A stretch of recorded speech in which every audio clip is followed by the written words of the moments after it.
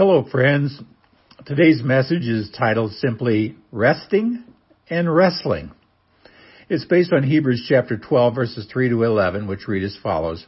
For consider him who has endured such hostility by sinners against himself, so that you may not grow weary and lose heart.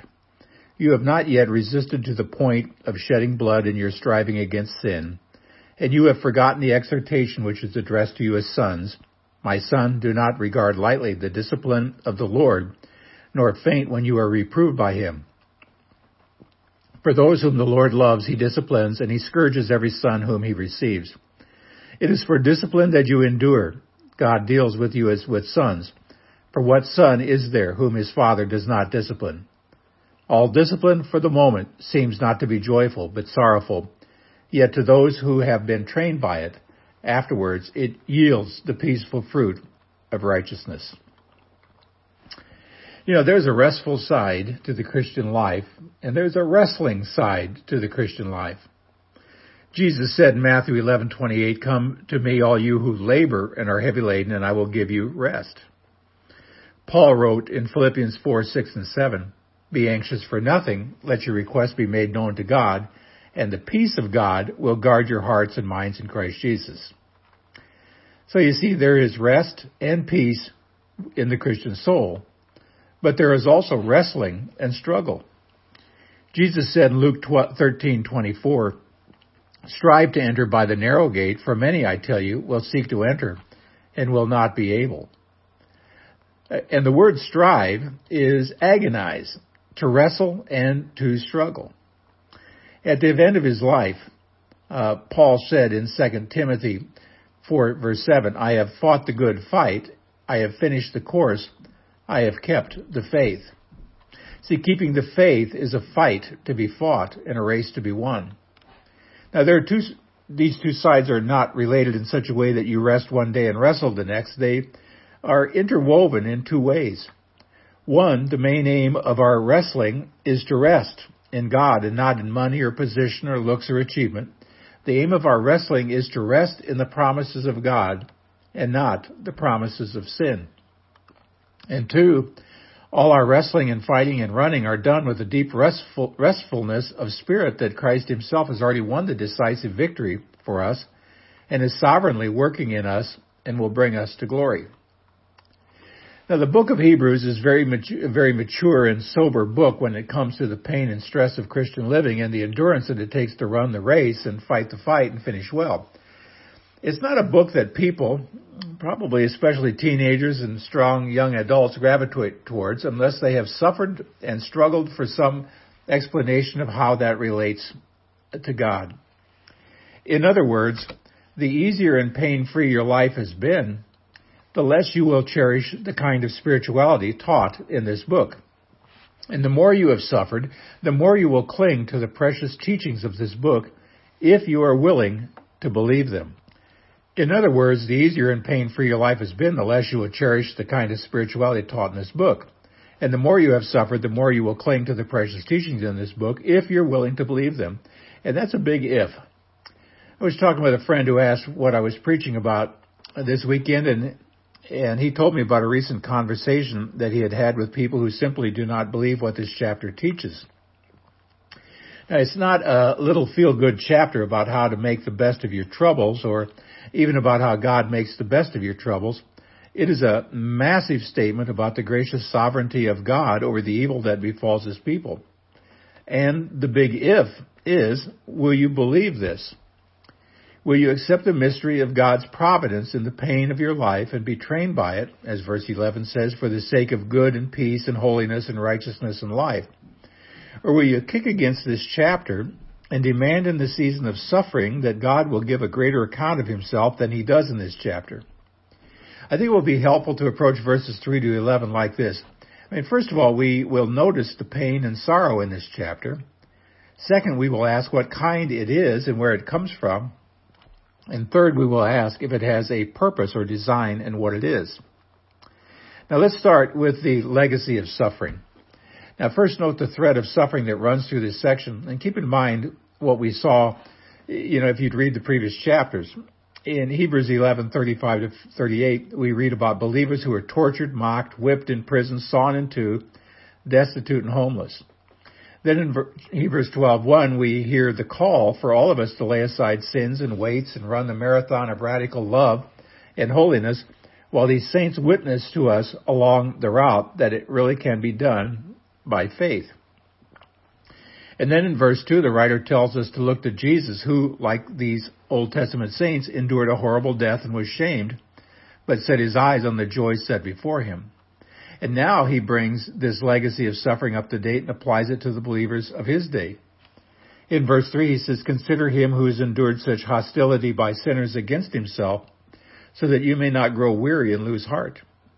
See, the first glimpse of suffering we see in this church here is that something is threatening to make them grow weary and lose heart. Now, it's normal for Christians to have experiences of stress and suffering that threaten our faith and press too hard or last too long and feel almost intolerable. Losing heart is a great spiritual danger. And these Christians were in danger, as are many of you. Another glimpse of their suffering is the reference to the hostility against Jesus in verse 3. "Consider him who has endured such hostility by sinners against him." Now, why consider this? Well, it's because the same kind of thing is happening to you, and you need to get strength from Jesus. Another glimpse is in verse 4. "You have not yet resisted to the point of shedding blood in your striving against sin." The point here is that things are bad, but not as bad as they could be. I mean, there's hostility and trouble and stress and suffering, but evidently there were no martyrs yet. Now, we know from Hebrews 10:34 that some had been imprisoned and some had been plundered, but it is not yet martyrdom, though that could come. The stress level here is huge. I mean, how do you sleep at night when being a Christian may result in mob violence? Another glimpse of their suffering is in verse 11. "All discipline for the moment seems not to be joyful, but sorrowful." In other words, the present experience of these Christians was sorrowful. Joy had been covered with a dark cloud of pain. The word seems, discipline seems not to be joyful, hints that there's a kind of residual joy of hope that hangs on beneath the cloud, but the tears and the sighs and the groans are so many that it looks like sorrow has the upper hand, at least for a season, as it does, for example, when a child cries after a spanking. So I think it is fair to say that the believers in this passage are under tremendous stress. They're enduring some form of hostility. They're wrestling with great sorrow, are in danger of growing weary of the battle and losing heart. See, this whole book is written to keep that from happening. Now, the second thing to ask is what kind of suffering this is and where did it come from? Well, the first answer is that suffering is coming from hostile adversaries. This was true in Hebrews 10:32 to 34. It's true of the Old Testament saints referred to in Hebrews 11:35 to 36. And you can see that it's true here in the connection between verses 3 and 4, where it says, "Consider him who has endured such hostility by sinners against himself, so that you may not grow weary or lose heart. You have not yet resisted to the point of shedding blood in your striving against sin." See, the link with Jesus and the hostility shown against the writer of this book shows that this is what Christians are dealing with. He endured hostility from sinners. You too have resisted but have not yet had to shed your blood. So the suffering in view is mainly persecution in various forms, short of martyrdom. But where did it come from? And who's doing this? Who's in charge of this? Well, the first answer to that is seen in verse 3. "Consider him who has endured such hostility by sinners." This is what Jesus endured, and this is what you are enduring. The suffering comes from the hostility of sinners. The suffering is coming from the hostile will of sinful adversaries. Now, that's the first answer, but it's not the main one or the decisive one. This whole passage is built on another answer to this question.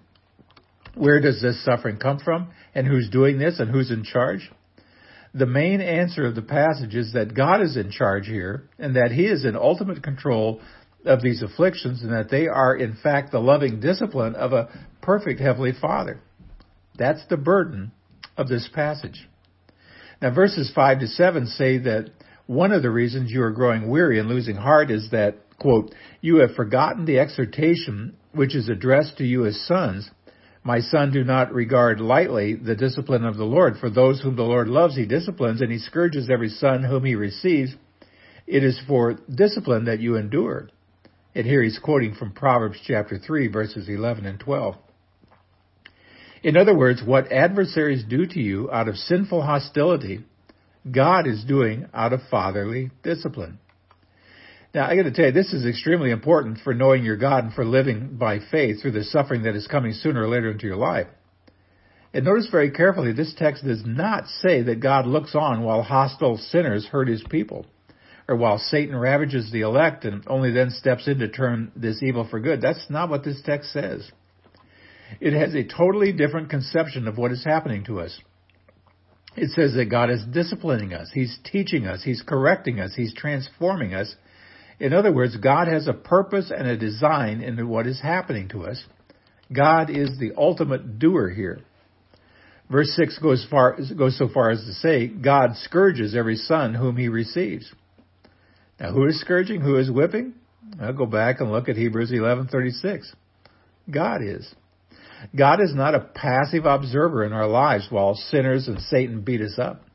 He rules over sinners and Satan, and they unwittingly and with no less fault or guilt fulfill his wise and loving purposes of discipline in our lives. This is what I said earlier. Some Christians simply will not believe. They say that God is not in charge of the evil that happens to us, that he has given the world over to Satan and the free will of man. But it will not work in this passage. The hostility of sinners is real, and it is wrong and responsible and guilty. But it is also, and this is a great hope for us, it is also the loving, painful discipline of our Father in heaven. God is not coming to his children late after the attack and saying, I can make this turn for good. That's not discipline. That's repair. It's the difference between the surgeon who plans the incision for our good and the emergency room doctor who sews us up after a freak accident. This text says God is the doctor planning our surgery, not the doctor repairing our lacerations. Now, someone might ask, does this principle of discipline apply to things like natural calamities and sicknesses that are not caused by the hostility of sinners? Should we see these as part of God's overarching discipline of his children for their good? Now, put another way, which is harder to attribute to God's design, the hostility of sinners against God's people, or the destruction by a hurricane, or like the fires out in California? Now, I believe the hostility of sinners is more difficult to attribute to God's design. The reason is that in both cases, hostility and hurricanes, you must deal with the pain caused by the event. But in the case of hostility, you have the added difficulty that people's wills are involved, whereas in the case of a hurricane, you don't have that difficulty. No human agent is causing the hurricane, but a human is willing the hostility. So if we say that God is governing the hostility of sinners against the saints, we imply that he governs not just natural effects, but human wills and what harm they bring to the saints. And that is what this passage teaches. What hostile sinners mean for harm, God means for good. What they will as hurtful, God wills as helpful. What they plan as destruction, God plans for salvation. What they design as a deterrent to faith, God designs as discipline for faith. The upshot then is this. If it is more difficult for God to govern the hostility of sinners against his people, and yet this passage teaches that he does just that, then why would we even think of denying the less difficult act of God's rule over natural things like hurricanes and sickness? Especially when God himself says in Exodus 4:11, who has made man's mouth, or who makes him dumb or deaf, or seeing or blind? Is it not I, the Lord? So I see in this passage the precious teaching that God reigns over the hazards of our circumstances and over the health of our bodies and over the hostility of our adversaries, and he designs all of life ultimately as a loving Father's discipline.